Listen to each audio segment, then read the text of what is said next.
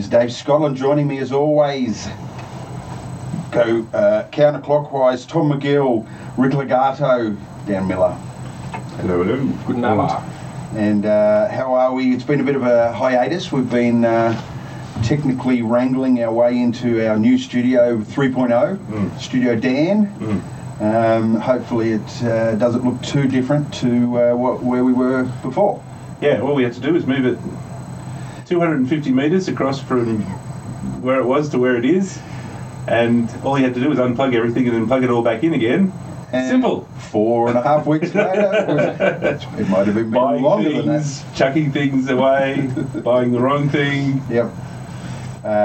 But we're here, and tonight we're having a look at a bit of classic cinema. Another John Carpenter classic. We seem to cover him quite a bit, and I think it's because he's guilty of some pretty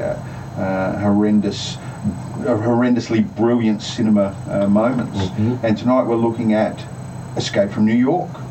New York. So, gentlemen, as per usual, let's talk about how we found the film, and not as in how did you like it or not. I mean, how did you come across this film, and when was it? Dan, lead us off. I can't really remember. It could have been one of those late night, movie nights, Saturday night movies that were on telly, or it could have been a VHS thing. Definitely in the 80s, you'd say? Yeah, probably both. I'm sure I've seen it like multiple times before I saw it. We watched it recently. So yeah, probably I'm saying VHS again, hiring on VHS, but potentially on TV as well. Yep, the VHS had a cover similar to this one, or similar to the one we're looking at there, with the red Escape from New York text and the head of the Statue of Liberty lying in the streets of New York. Geographically, how it got there, we'll never really know. But it was totally New York in its makeup. What about you, Rick? I was about 12, and a friend from school who belonged to this family they were just a bunch of hoons for anything on two wheels, BMXs, motorbikes, whatever.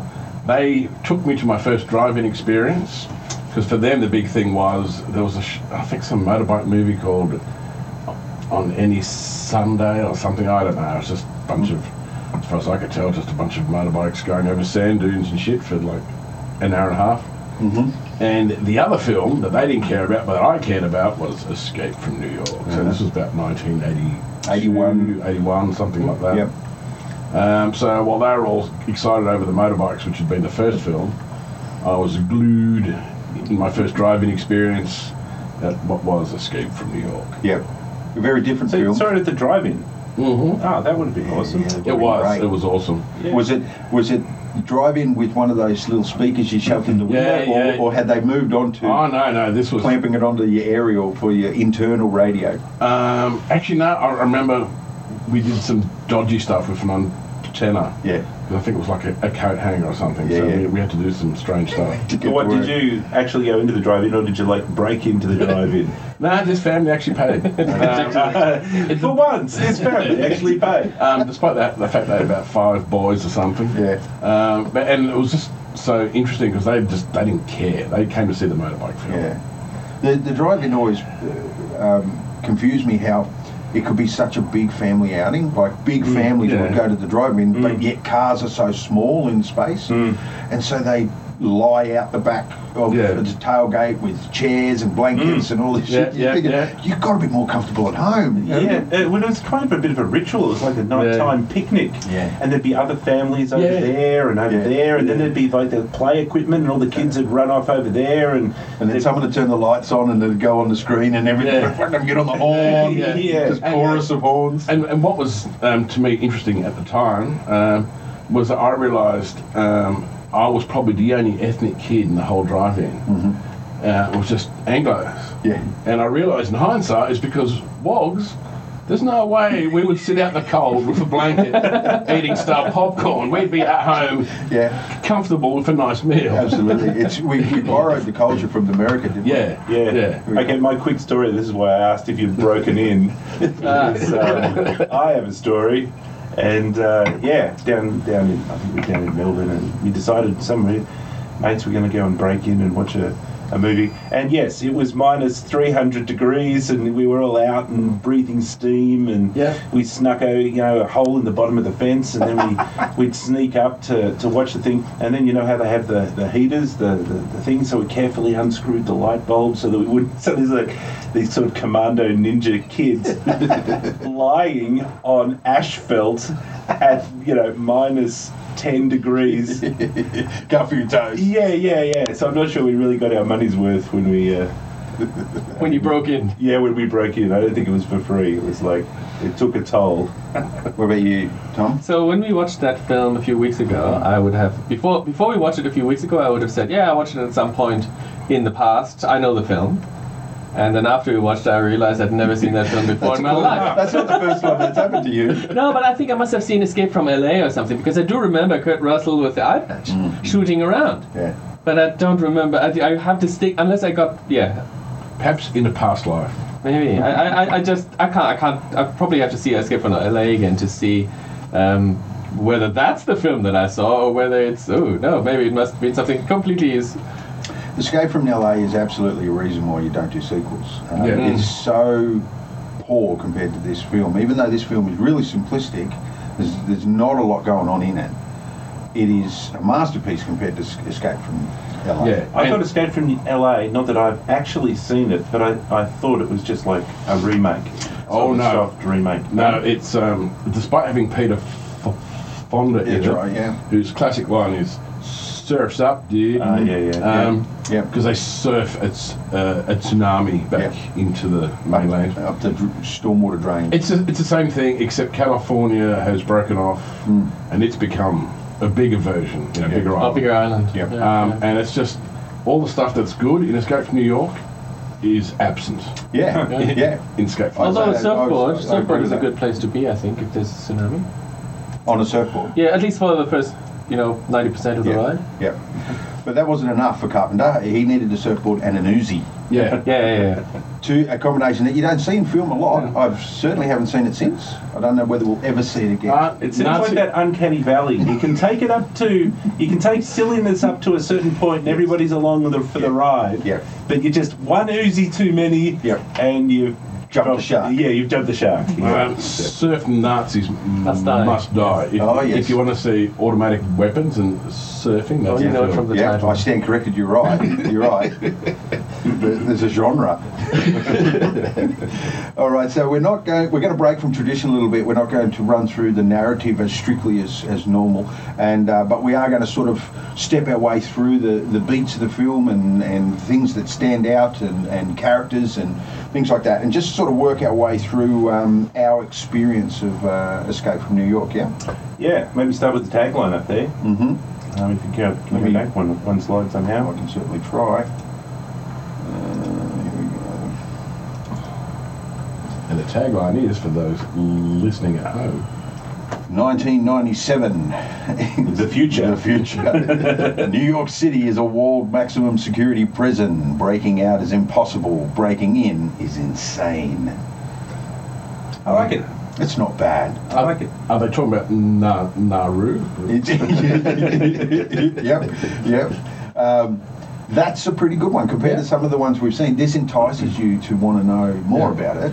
Yeah, and it kind of links in with the title, which is Escape from New York. So you've got break in, impossible, break out is insane, or whatever it was. Vice versa. Break out is impossible, break in is insane, Escape from New York, Yeah. So it's and the movie posters, when hunting for vision for the screen here, there is a plethora of That's a good movie one. posters. This one is the classic to me. This is the one I remember the most.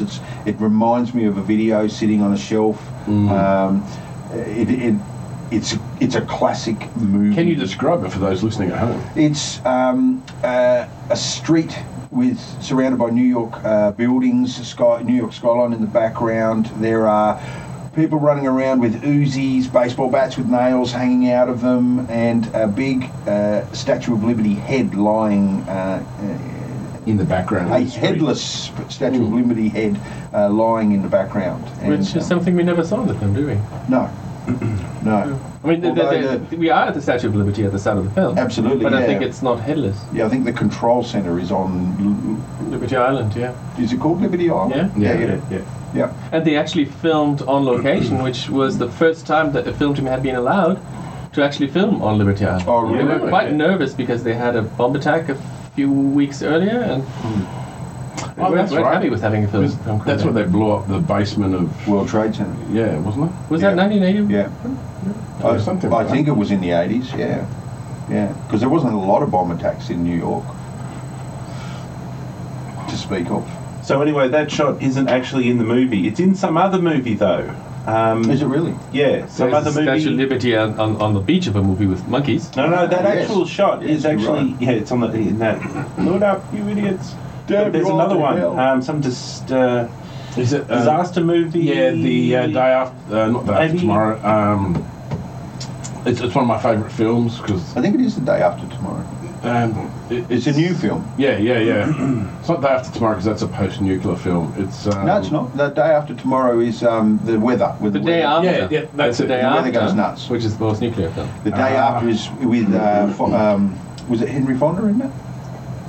Patrick Swayze? No, that's Red Yeah. Dawn. I'm getting really confused now. Yeah, but no, you are right. It's day after tomorrow. Yeah. So anyway, they stuck that shot into their film. Uh-huh. Ah, well done. Maybe as a homage. No, deliberately as a homage. Yeah. Exactly. Yeah. So yeah, there's a lot of variations of the poster, but the Statue of Liberty head seems to be in most of them. So it's signature for Escape from New York.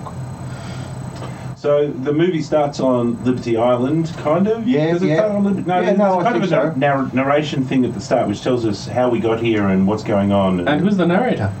Yeah, who is the narrator? I don't know who is the narrator. Jamie Lee Curtis. You're Oh, is kidding. it? Yeah, You're it's kidding. not credited as it, but she has Carpenter collaboration. This was Wow. before the fog, Oh, wasn't yeah, it? yeah, When yeah. was the fog?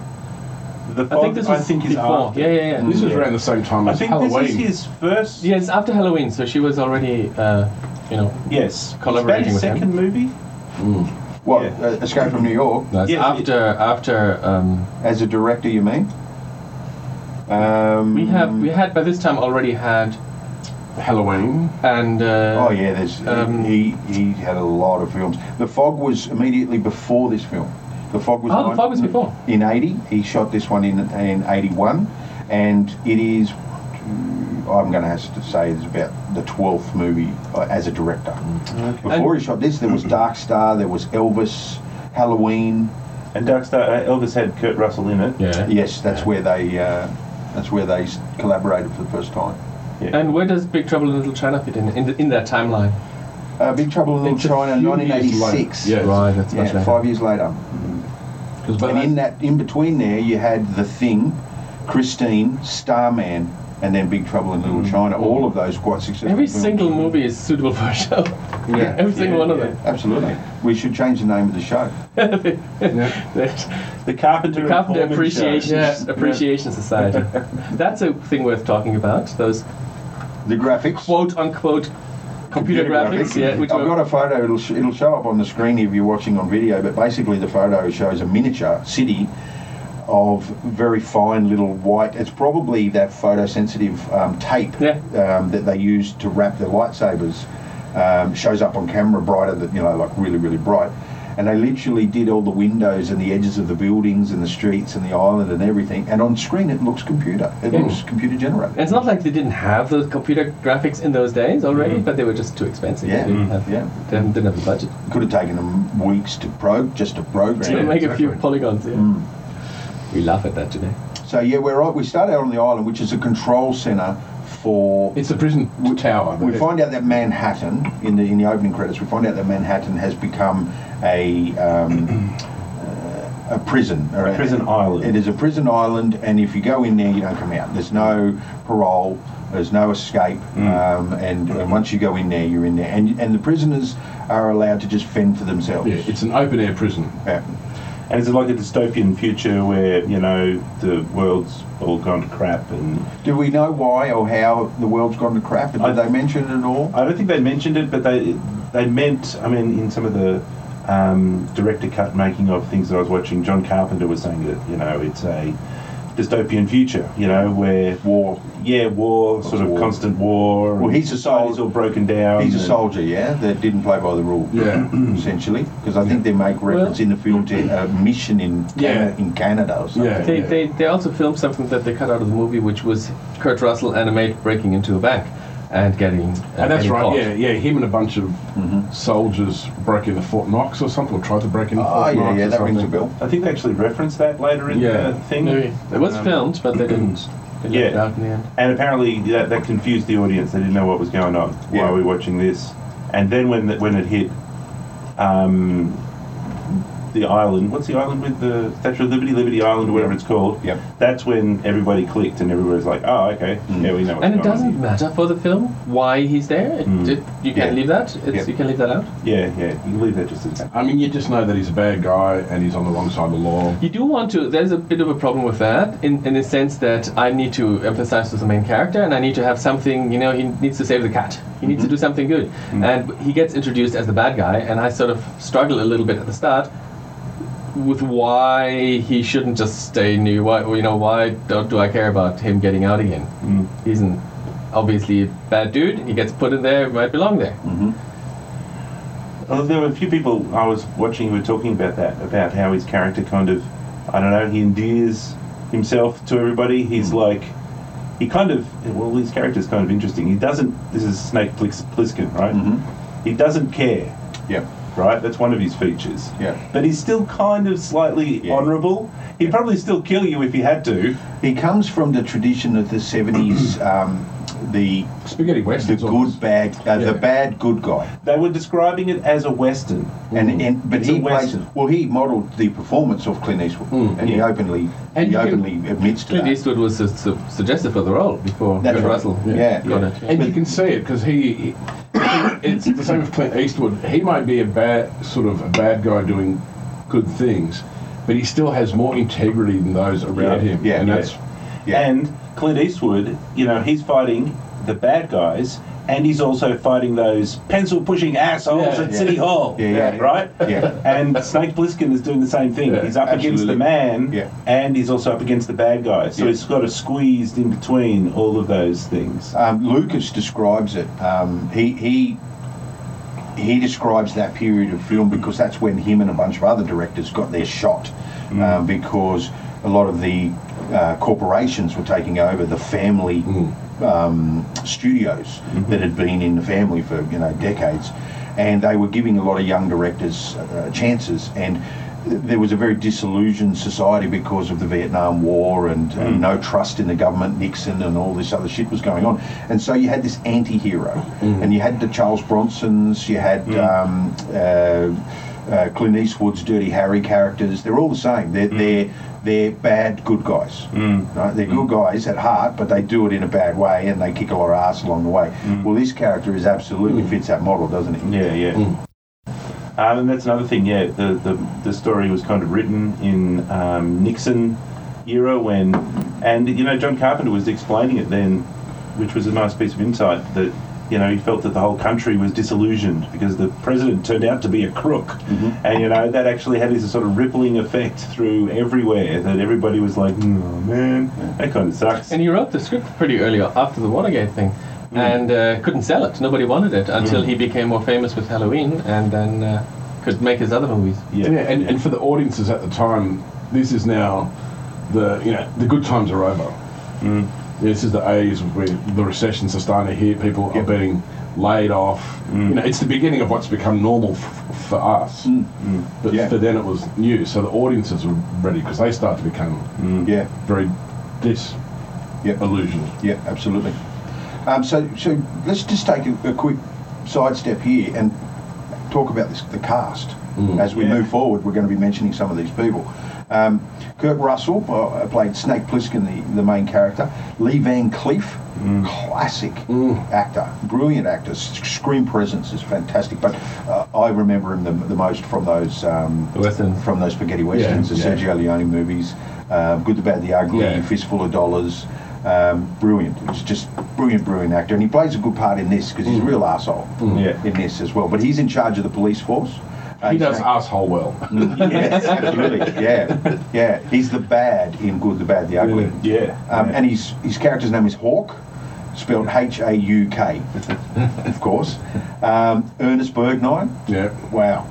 And I pretty much watch any film with him in it. Yeah. I have to admit. He's brilliant.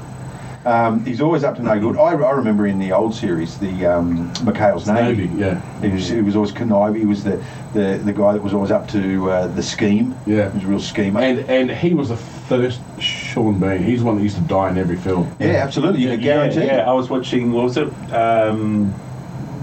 All Quiet on the Western Front. Yeah. Ernest Borgnine in it, and it's like, yep, he's going to die at the end. I think he died in Poseidon Adventure. In Fire. Yeah, he was in a lot of those disaster movies. Yeah. Let's get Ernest Borgnine. Donald Pleasance plays the president. Yes. Another actor that has an incredible lineage. Isn't he Blofeld in Bond movies? Oh, yeah, absolutely. He plays a really good Bond. One of the best all-time Bond villains, I Yeah. think, is Blofeld with the cat. And he's in Halloween. He's the Yeah. psychiatrist in Halloween. Oh, is he? Yeah. Carpenter does like to reuse his actors once he's made friends with them. I reckon it's a team, you know, it's like a company, but everybody Tarantino kind does of, it they as all well. disperse after a thing's finished, and then when something's happening again, everybody gets the call. Yeah, Spielberg does the same. He keeps a stable. What's his name? That was married to Madonna, who did Snatch. Guy Ritchie. Guy Ritchie, he keeps a similar stable of characters that he likes to use quite a bit. Isaac Hayes, Yeah, who that's played an interesting Chef one. on South Park. Yeah. He also sang the song Shaft. Yeah. You know, that real I love it. From Shaft. But also there's another SWAT. Yeah. Yeah, he wrote the music and compiled the music for SWAT as well, which is also a real funky sort of guitar. Yeah. And he plays a cool character in this, the Duke. He's the main bad guy in New York. He's the most feared character in New York, and I think drives one of the Until you see his car. one of the Once most. you see his car, you lose a bit of fear. But one of the most all-time outrageous vehicles in film history is his car, because he's got chandeliers hanging off the front. Crystal chandeliers. It reminds me of Mad Max so much. You know? Mad Max with a really unique flavour spun in there. And then further down the list, who have we got there? Harry Dean Stanton? Yeah, Harry Dean Stanton. So he's in Alien, right? Is it Alien? Yes. Yeah. Paris, Texas. Yeah. All that stuff. Yeah, quite a lineage. Tom, So he plays Brain, yes, which is like the In the lab outsider, the scientist, the prisoner scientist who's, you know... he's refining fuel. He's made a home inside the New York City Library, and then And he in the wears a lab background coat. he's one of those oil things. Yeah. It's a derrick. It's called a derrick oil. And even in prison, he wears something that reminisces of a lab coat. Always this white sort of long jacket that he's wearing. And he's kept alive because of his brains by the Duke. He's even given a girlfriend by the Duke, who's a bit of a sort. That's what's her name? Adrian? Adrian. Adrian. Babu. Who was married to John Carpenter. Really? Oh, I didn't know that. Yeah. She's been in a lot of I don't know if films she as well. was married to him at the time, but She's definitely been in a lot of films as well. Tom Atkins, he's been in a lot of films. He plays more second in command for the cops. It's and there are other people that sort of pop up and you recognise their faces. Another worthy mention, I guess, on the crew. Is James Cameron. Oh, really? Yeah, we've got a photo here. What's his role? He he did matte painting. He was a matte painting artist, and Oh boy! I'll show a photo up. He probably also composed the music again, I assume. Not knowing. So. I wasn't aware that he was a matte painting artist, but sure enough, that's James Cameron. Oh wow! Yeah, he's a painter. He does all his concept sketch drawings for his films as well. He sometimes gets additional concept artists in there, but he's on the same level with them. I knew he worked in a like a creature shop, like a model shop, and worked on a lot of those swamp monster type movies and stuff like that. That's how we met Gail Hurd, who was a producer, and it was her connections and I think what happened is he stepped in to take over from a director who left a production because he was so savvy with all of it. He learnt the lights, he'd learnt so much about it, and he just took over the project. And then she said to him one day, look, if you want to direct, go away and write something that's so good they have to let you direct it. And he did. He wrote Terminator. Well, so Carpenter made Terminator. No, Cameron made. Cameron made Who it. did Terminator 2? Cameron. As well. Okay, sorry. Got these names confused. And then he left the franchise and, Concentrated on Titanic. started making billions of dollars per movie after that. The Abyss. Yeah, that's it. Abyss. And that's what got him into the scuba diving. I believe. he sort of makes a film every 5 years. He's got a really relaxed sort of work ethic when it comes to movies. To fund his scuba diving interests. Yeah, he does that. Yeah, Doesn't he go to the bottom of the ocean? Yeah. Yeah. he's a crazy. I heard some story that on that trip when he goes to the bottom of the ocean, the next day he was at an award ceremony for some film, and to get him there they had to pick him up with a helicopter from the submarine. He would have flown the fucking Flying helicopter him too. across the country, and with 8.5 hours later, from being at the bottom of the Arianas Trench or whatever, he's walking around on a red carpet somewhere collecting some awards in a suit and a tie. Yep. Yeah. All right, so Snake Plissken turns up on Liberty Island, and he's quickly ushered into. He's there basically as a prisoner, and he's being deposited into the plan being he's done something wrong. He's turned up. He's ready to go in there, but then he gets ushered into an office and to talk to Lee Van Cleef's character. So, what's the contents of that communication? Well, there's a bit of a backstory that we see, right? And that is that the president's airplane, Air Force Air Force One, yeah. or whatever, Yeah. is flying along happily, filled with all of the big wigs, and then some crazy person turns out to be the pilot, is a crazy person who's part of some terrorist organisation and basically crashes the plane. But the president escapes in his escape pod. Yep. And lands basically in the prison. In New York somewhere. Yeah, so that's the backstory. And he also has with him the tape. He has some very important tape in a briefcase. And also the president has a... handcuffed. the briefcase is handcuffed to him, but he's also got a sort of a detector band on his arm. Around his wrist. And the cops go in. They've tracked him. They know where he is. So they get in helicopters and they go in. And when they find the capsule, it's empty. Yep. And then we're presented with one of the classic characters from the film. Who also looks like he's out of Mad Max. Yeah. He's brilliant. He's brilliant. The crazy frizzly hair dude. Yeah, he reminds me of Sting's character from Dune. Yeah. Except his teeth are sharpened. Yeah. And he's got, the way he delivers his lines in this film is worth watching the film just to see these guys do. And he's got a really funky gait to his walk. Who's the actor? You know. Frank Doubleday. Yeah, I've never heard of him. That's Romero, isn't it? That's the character. Yes, that's definitely him.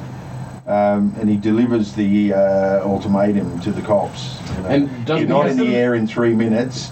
No, what is it, 30 seconds? You're not in the air in 30 seconds, he dies. Yes. If you're not in the air in 30 seconds, no.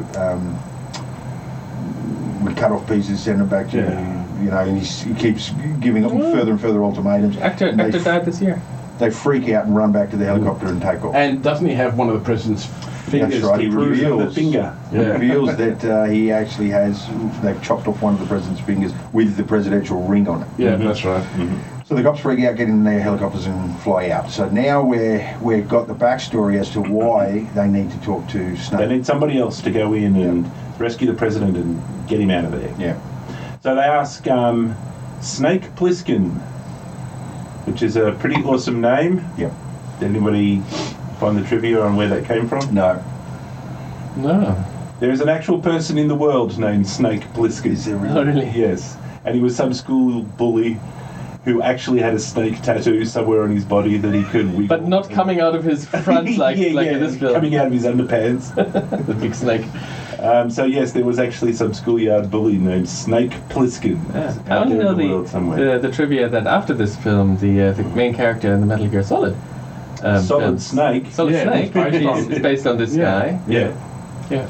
Oh, the main character. Yeah, Yeah, the that's right page. Snake. That's And why they look alike. Yeah. There And you I go. think he has a in one of the stories, Solid Snake uses a code name, which is Pliskin. Mm-hmm. Yeah. So we're going to send in Snake, Yep. but Well, the plan is Snake a good character and a good charity person who'd love to go and help out the government? No, he doesn't give a shit, and he doesn't want to participate, and so he's. And they know that in advance, so they first of all take him to the doctors. For a Well, checkup. they offer the pardon. They say that if you do this for us, you get a pardon. You can walk away scot-free, which is all he needed, really, wasn't it? It didn't take much negotiation. Then they take him to the doctors, and what do they do at the doctors, Tom? They give him a bit of a checkup. They inject him with something, Yeah. like I guess. Has 2 injector things in his neck. Yeah. Puts that on like Frankenstein. I guess he thinks it's an immunization or something. Yep. So afterwards, they tell that they infected him with some radioactive, deteriorating, brain-exploding device. Yeah. Okay. That he has They're to. little bombs. Exactly 24 hours. Exactly, not earlier. No, It has to 23 hours and be. 59 There's only a minutes is fine. 10-minute window at the end of 24 hours for them to deactivate Yep. this thing before it leaches into his body and kills him. So there's our narrative ticking clock. They give him a ticking clock. Yeah. There's a It's a visual. literal ticking clock. They give him one, and that's got to he's Yep. got to wear that. So what's the plan? Rick, what's the plan? What? Yeah, explain me the plan, please, and how it was going to resolve itself if everything had gone well. Yeah. They had to sneak him in quietly so he didn't get tracked, so they couldn't fly him in a. And he used to be a pilot. Yeah. He used to be a pilot. in the so army. they get him on a glider. That's right. That I forgot. And he had experience on that Yeah. that same glider. Yeah. And how big is that glider inside? Yeah, it's pretty how many much people fit in It's a there? one-man shot. It's with his knees up to his ears, right? He sits in that thing. Okay, continue. What's the plan? And he No, has no, no, no, no. Hang on, you're disparaging this plan. I think that they actually selected the right glider for the job Uh-huh. that could carry one Pliskin and one president. How could it do the other thing? They were going to strap him to the top. He's got to hold on with his hand. You've got to get handcuffed to the glider on the outside. I don't know. I assume down the back somewhere there's a little storage compartment. They're going to stuff the president in the back there. Yep. Like a little Eskimo woman in the bottom of the kayak. yeah. And he has to land on a certain rooftop. Yep. One of the trade towers. Yeah. And that's it. Yeah. He was. And he's got a radar detector. Beep, beep, beep, beep, Oh, that's beep, right. beep, beep, to track, so he to can track the bracelet, Yeah. the president's bracelet. And then they give him an Uzi with a silencer. Yeah. And a telescopic sight Yeah. that would be extremely helpful. Yeah, with an With Uzi. an Uzi with a silencer. Yeah. In case he needed any long, Yeah. sniper shots with his Uzi. And have about a 10-metre range. And a 4-mile scope on top of it. And he's supposed to get the glider back out, isn't it? That's the plan. I think that's the He's plan. gliding out. from the top of the World Trade Yeah. Center. He then glides back down. Yeah. Where did he launch from in the first place? He That's a good he point. got towed up. Yeah, he It got was towed a- up, It yeah. was a Cessna that towed him up. That's right. Okay, yeah. Did we see I'm that? with you. Yes. Yeah, it was definitely a Cessna I towed just him up. forgot. Okay, Okay, move on. so then what happens? He has to wander around New York City following the boop boop boop machine Yep, yep. until he finds the president We at the also other see, end. he finds we the also capsule see beforehand, we see a botched escape. There's people trying to escape from New York, right? On a we raft. do too, yeah. Prisoners who try to swim across the ocean and And they get get spotted caught by by helicopters helicopter. and Yeah, and they get blasted. gunned out of the down water. like this. They get one chance, don't Yeah. they? Turn around. 2 strokes. You get mowed apart. Yes, it was So- the harder times in the. That's the cost of disobedience for the audience to understand the rules. and the desperation, I guess, The of rules. the people inside. And what inspired Australia's border control? Did I say? On record. So he finds the capsule empty. Yeah, but they'd already found that. They knew it was where that empty. Yeah. But where does he find the bracelet? He finds it down in the basement of a theatre where there is a show going on. Yeah. Of a couple of guys in dresses Yeah. singing some tunes Yeah. in an old theatre, and in the audience is the Ernest Borgnine character, the cabbie, Yep. and we see him for the first time, and he notices and recognises Snake. So Snake's, I think he's a powerful character in the narrative because we get to understand that Snake has a reputation through Cabbie, don't we? Yeah, and other people. He's famous. Everybody Yeah. kind of knows him or Yeah. knows about him. Yeah. And what's the other famous shtick that everybody has with him? Everybody thinks he's dead. That's right. Oh yeah, Whenever they see him, they're like, Snake Plissken, I thought you were dead. Which is the other cool thing, because that means he's always up to something. He's always up doing something dangerous and risky and crazy. So Yeah. yeah. So they find the bracelet strapped to a bum, getting beat. A bum that seems to be happy getting beaten up down, Some crazy down in some basement somewhere. Yeah. And so he comes out and he reports in, I think at that point, to say that I found the bracelet. No, we're done. No president. We're going. Get me out of here. And they say, no, you got 24 hours. Come back with the president, or don't come back at all. We don't care. Yeah. So the game is afoot. So what does he do then? He has to go. He hooks up with Cabby, with Ernest Borgnine, the Cabby. No, we don't see the cabbie for a little bit. He does go hunting around a little bit, and then we start to see some strange guy coming out and tapping on all of the manhole covers. Yeah, the cannibals It's like a come out. signal, and then all of these people start to come up through the manhole, and It's they sort of like turn into a zombies, horde, sort of like zombies. and he runs away from the horde, and they chase him around in a building. He gets hides in a building. Yeah, some chick meets the girl. Yeah. And that girl is his wife. That's actually His what? The carpenter's Kurt Russell's wife. must be his first wife. Well, I don't know how many wives he's got. Well, he's been married to Goldie Hawn for nearly 30 Yeah, years. they're actually not married, but they've been together for. I think Kate 30 years. Hudson's But their daughter.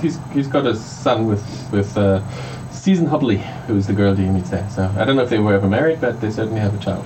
Yeah, well, there you go. And she gets eaten by zombies. And she gets eaten. Dragged down through the floor, and he runs through the building and jumps through some windows and things like that and manages to get away. But the whole time losing gear all the time. So I think he's lost his tracker by that time. In that chase, he loses his tracker. He's still got his Uzi, but he loses his tracker. So now he's got to use the old-fashioned way of trying to track down the president. And Ernest Borgnine saves him.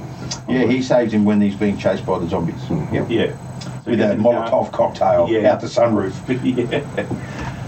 Yeah, Ernest Borgnine says, you're in a dangerous part of town. I only came down here for the show. He doesn't break exposition the whole time. He's lighting a Molotov cocktail, and he's talking, he's catching up with him, and well, you were supposed to be here when he's lighting it. These things are really expensive. He's a really cool character in this film.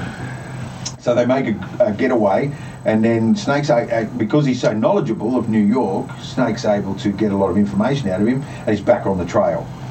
He says, the Duke's got to have him. Yeah.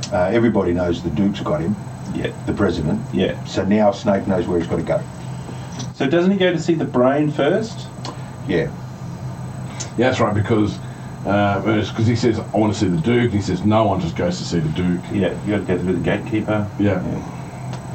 So he goes and sees the brain, who's in the National Library with the oil pump or whatever, and he's making all the fuel that runs the place. Yep.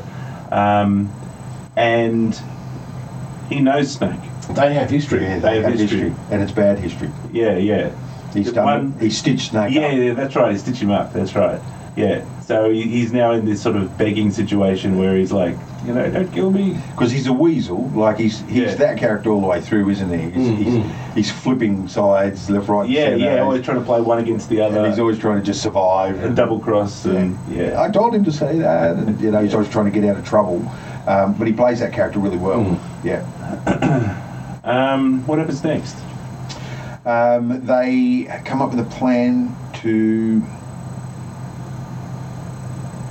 They're out in the street at some point, and the convoy of chandelier-laden limousines turn up to see Brain, and they'd had already left the building. They were across the street heading for the cabbie's cab. Okay. And that's when Duke and the boys turned up, and the cabbie took off and left them for dead. So they had to steal. that's right. They had to steal one of the limos. Yeah, that's right.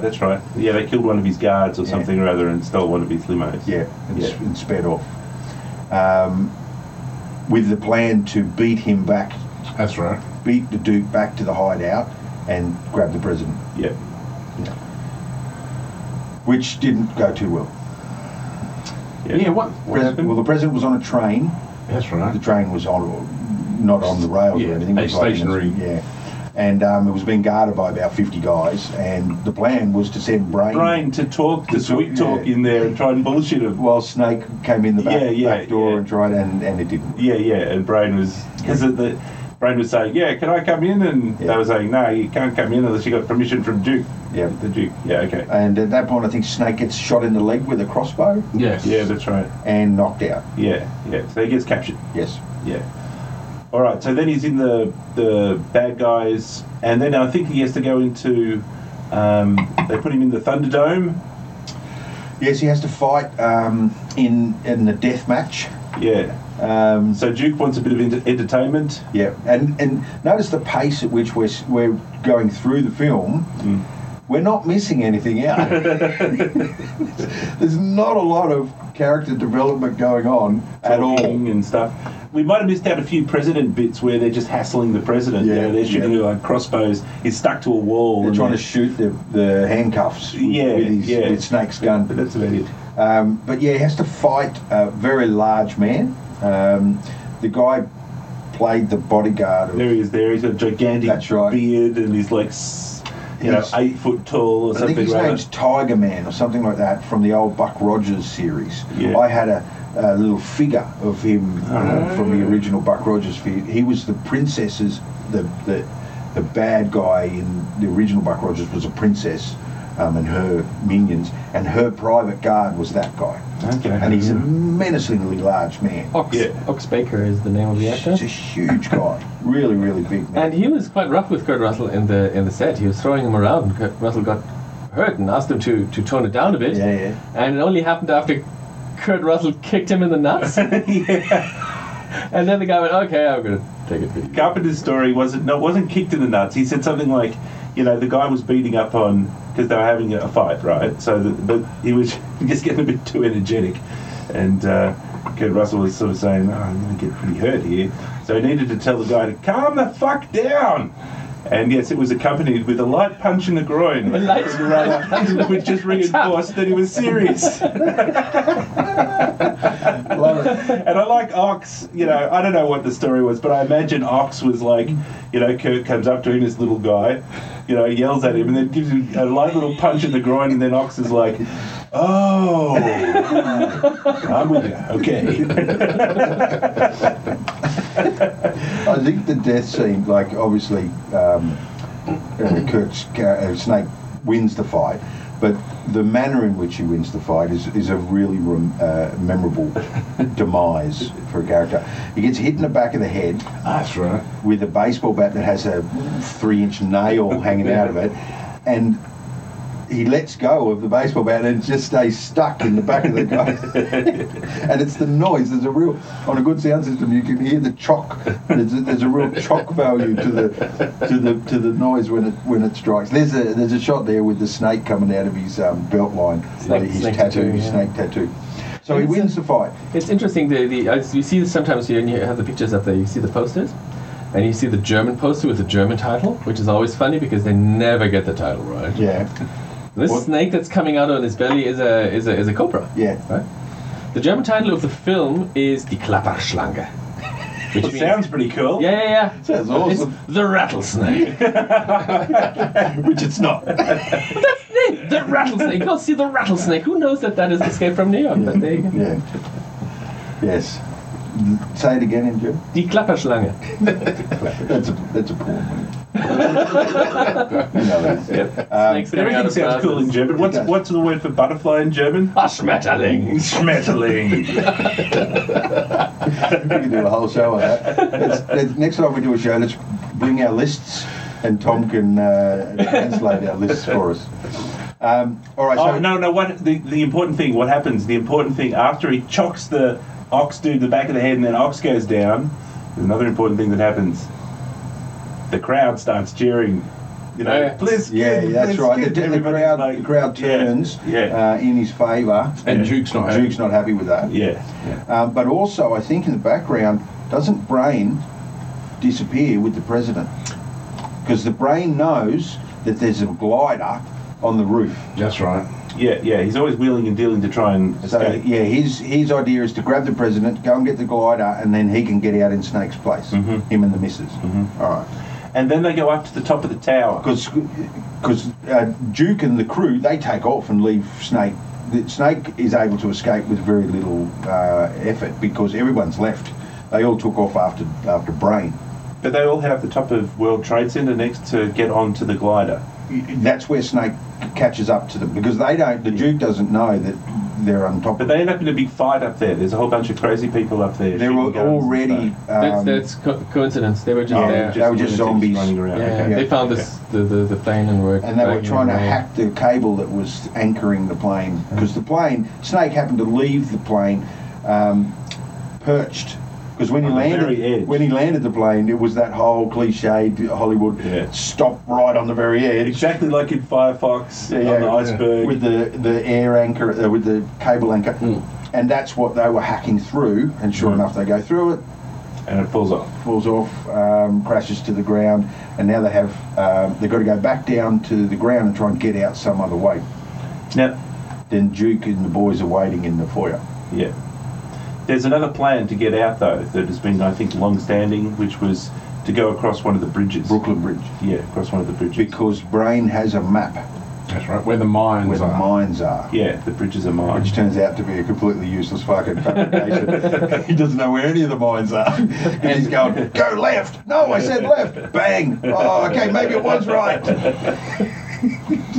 3 times I think it happened where the map was just completely wrong. So there's this really cool scene where they're like herbing down this derelict old bridge and there's sort of debris all over the place and the cars are smashing through the debris and stuff's going everywhere. And Duke in his limo with the chandeliers He's attached chasing to them. the front is like chasing them down the bridge at high speed. And then they're trying to dodge and weave mines and there's explosions going off. Well, there's an explosion that tears the cab in half. Just the two Yeah, people in literally. the back Yeah. and 2 people in the front. The cab gets exploded.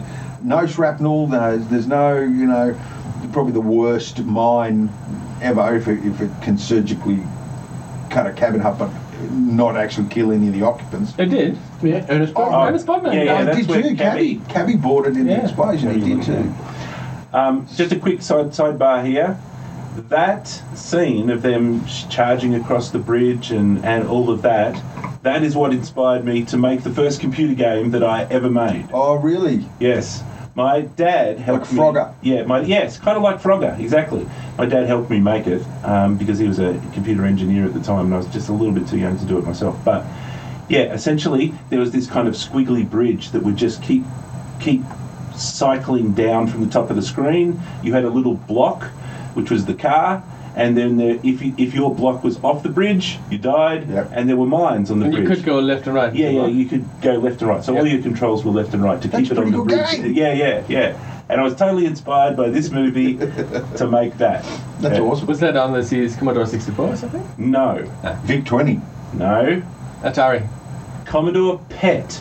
No, I don't want that. Yes.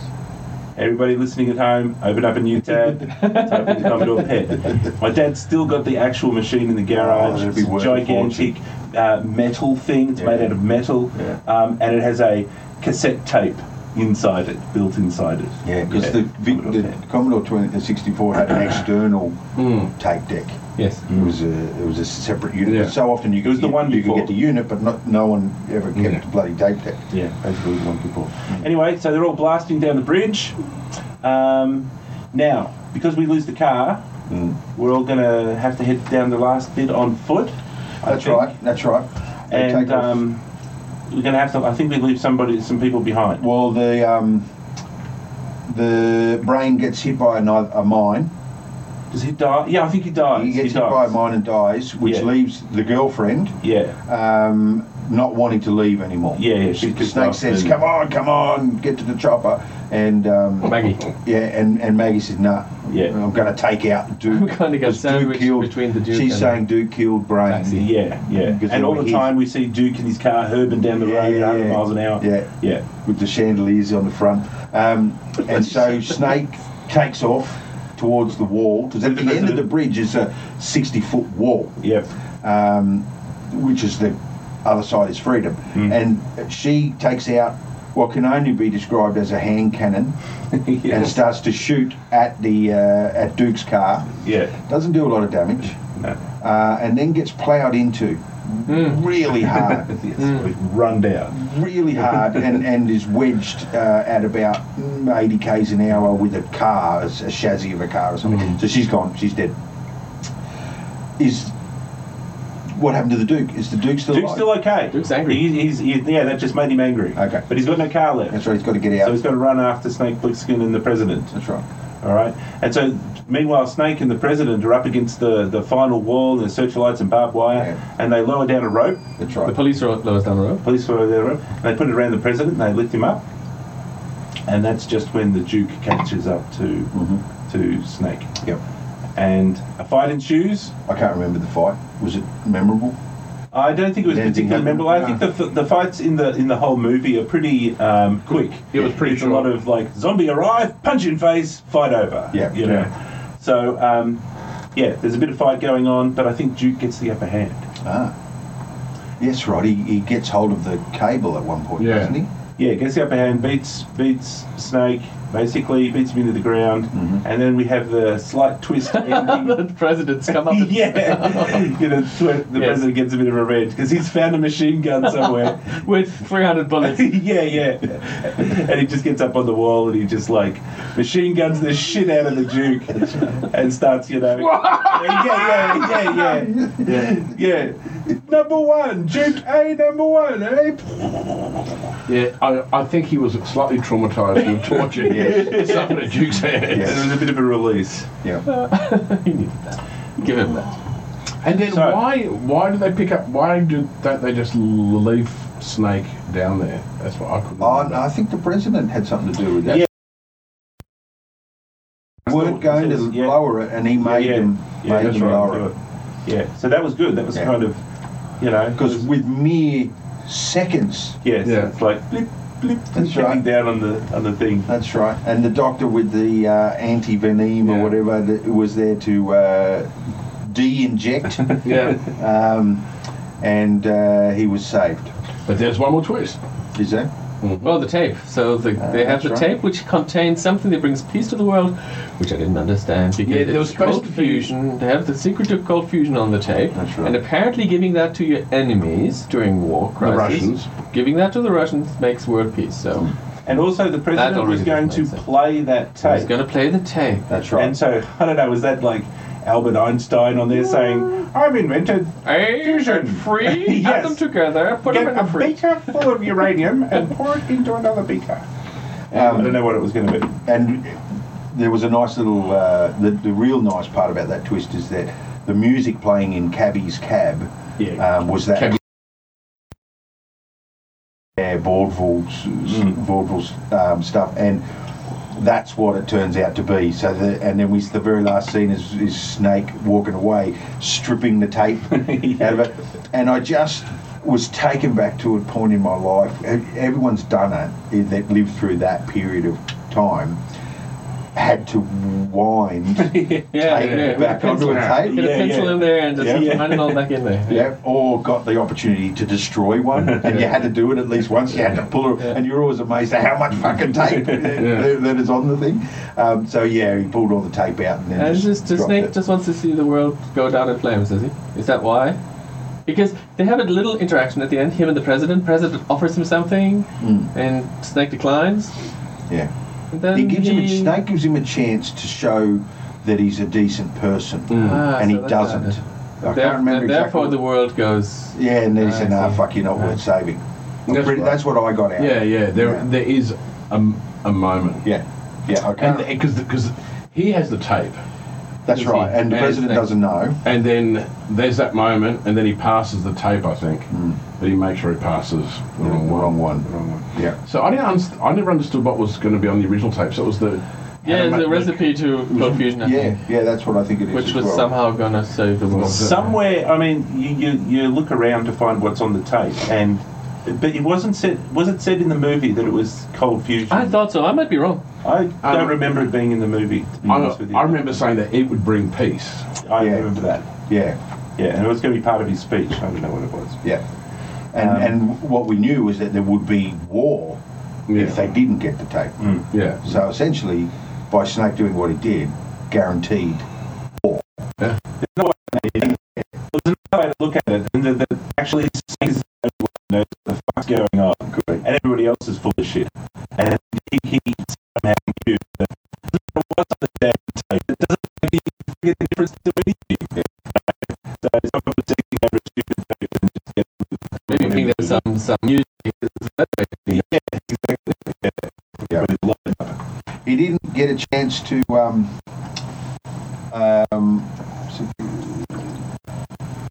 he didn't get a chance to pay up, did he? I think they were equals. They had this mutual. They're both badasses. It's like the irresistible force and the The other irresistible force. the other irresistible force. There was no winning on that one. Did they have words at the end? I can't remember. I think they vaguely did some sort of "you're an asshole." Well, you're an asshole. sort of a conversation. Maybe we should watch those movies before we review them. All right, so that's it. That's Well, okay. So essentially, roll credits. We got to the end there. Let's break from tradition first. We will get to our rating system, but how does this film rate in the Carpenter library? And you guys have seen probably more Carpenter films than me, because I don't tend to watch The Thing and the horror movies, the scary I watched shit. The Fog as a teenager, and it was a pretty scary thing, and I might watch it again. I'm not a horror film guy. I've seen Halloween. I certainly top there. My top favorite Carpenter film is Big Trouble in Big Trouble in Little China, because I like the humorous ones, and that film is deep on many levels and has good stuff in it. Yeah. But The Thing is awesome. Yeah. The Thing is a pretty fantastic. Better than this one. I would say so. Yeah. You guys, you agree with that? Yeah, I mean, The Thing is the top. Mm-hmm. I'd say Halloween and Halloween 2. And then probably Ferme Escape from New York. Over Big Trouble. Yeah. Yeah. I'm with Tom. Big Trouble for me is probably the pinnacle, and then this one. I'd be Thing, Big Trouble, and then this one. But this one is very, very memorable. And I was just about to say, so many of his films are memorable. I think it has. He had a formula. The directors have formulas, most of them, and even the idiots have formulas. I was listening to our show the other day in the car in traffic. It was the. And we have a formula? It was Up until today, we did. Yeah, we don't have a formula. We were doing Transformers. Oh yeah, the last we're talking night. about the Michael Bay, the Michael Bay formula, Shane and even the idiots have a formula, and his formula just creates money as well. But this guy's formula, so much of it is the characters, the actors that he gets really cool. This cast is awesome, right? And Big Trouble in Little China, the cast was awesome, and a lot of them were unknowns. They were still memorable people on screen. They had screen presence and went on to do other things. But his formula is also about the music. He uses these soundtracks so well, and they're really memorable. When you hear the melody from this film, you were playing it, and when I turned up here on a MIDI file, and it's so memorable. Yeah, Halloween. As soon as you hear that theme, Yeah, and I think that's a strong part of his formula as well. And it really locks in to your psyche. Yeah, and not a lot of films do that. You probably saw 100 films in that year, and only 3 or 4 of them you will keep forever. And he always makes a few very memorable images throughout the film. Normally something to do with the main character. Here we got the whole Snake Plissken, the light look. with the red. Well, just the eye patch. The eye patch and the hair. The gun with all the attachments. And stuff like the limo of the chandeliers. Yeah. In The Thing, you've got again, it's Kurt Russell and his poncho, his Mexican hat, and the dog's head. That kind of the whole thing. There's a couple of things that everyone always talks about every time they talk about that film. Yeah, and I mean the character, the guy that comes out and announces the ultimatum with the finger in the pocket. Yeah. That's all directed. You can tell that he's put that in front of the camera deliberately. Our rating system buy, borrow, burn. Where are you with this one, Dan? I'm looking over on my shelf over there to see if I can see it. Do I actually have it? But it's buy. Bye. Buy. Yeah. Next time I'll bring my shelf and you'll see it on it. I own the film, so yeah. Yeah. So it's universal. We all own a copy or would buy if we didn't own a copy. So highly recommend the film to anyone that hasn't seen it. You don't need to see it now because we just told you about it. But even though we've told you about it, it's probably still worth seeing. No, you need to see it. Yeah, we only gave you a verbal. Yeah. We didn't do it justice. We didn't do it justice. And it's like it's 80s. There's no other thing, but it does. It's one of the 80s that is done well. Yeah, classic. Yeah, I think it's timeless. I think it definitely is fine. You could easily be entertained on a Saturday night watching this right now. Escape from LA, no. No. Yeah, you don't need to go that far, I don't think. Okay, I've got one more just before we maybe What do you got? shoot through. There is a website that has ranked by some sort of poll. Oh, nice. It's called Empire Online. The top 100 characters. You shouldn't look at my screen at the moment, Rick. The top 100 characters. Yep. Memorable characters in the world. And so the first question is Snake Plissken one of them? Yes. Yes. Okay, so that was it. The real question is, what's Snake Plissken ranked as out of 100? I know who's number one. Who? Darth Vader. Close, but no. Ah. Okay. Why did I say close? Actually, I only said close because Darth Vader's in it. Sorry. You're within 100. Oh, Coach, surely Darth Vader's in the top 10. Strangely, the top 3 are Harrison Ford characters. Oh, really? But no, top 2, sorry. Oh, Indiana Jones. Yes, top 1.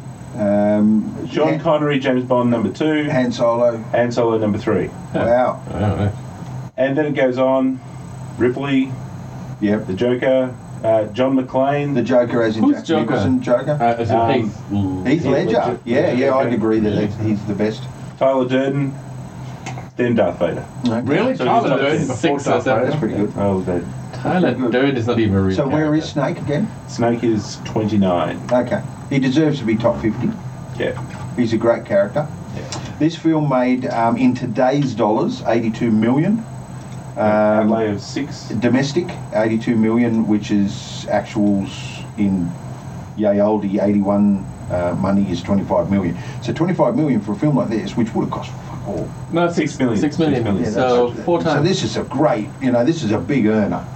A box office earner. One thing that they did is that they got, they needed to have New York City, and they found, where was it? Santa.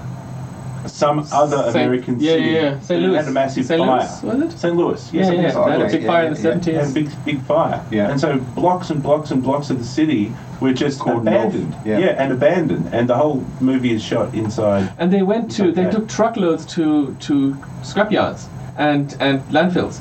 And they just loaded them with scrap and then drove them into the streets and just unloaded everything. Yeah. And with the crashed plane, they bought an old, destroyed, passenger plane, parts of it, cut it into 3 bits, and then quietly at night snuck it in there because they didn't have the permits for those.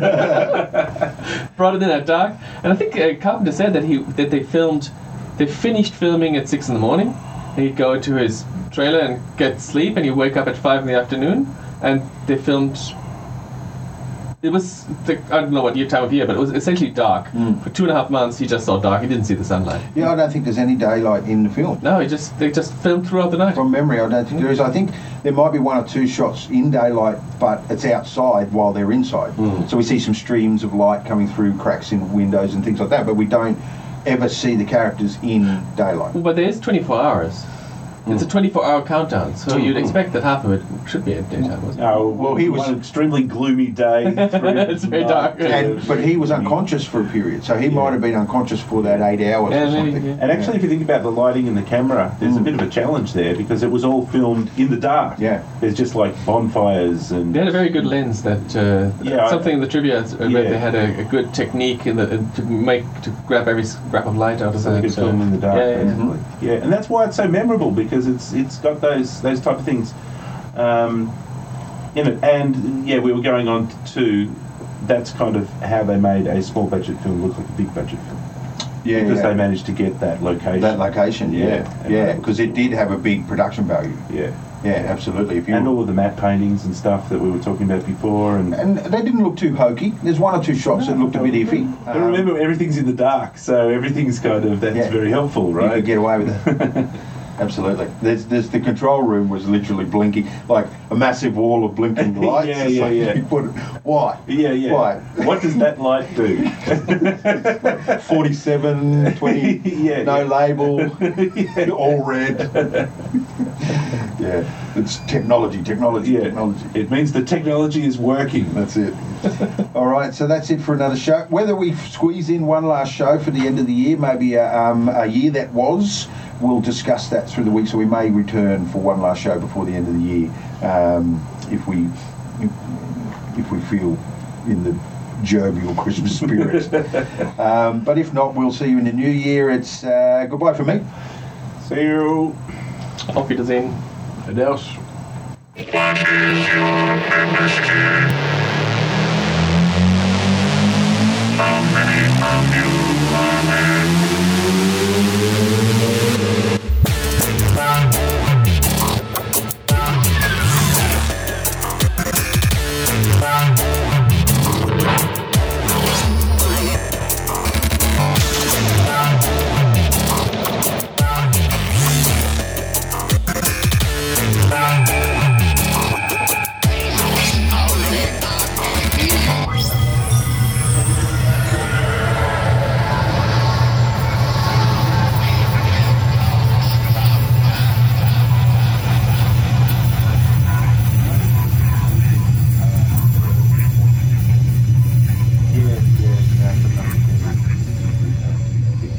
I didn't think not having that would make that much difference. I mean, part of it's the film, but because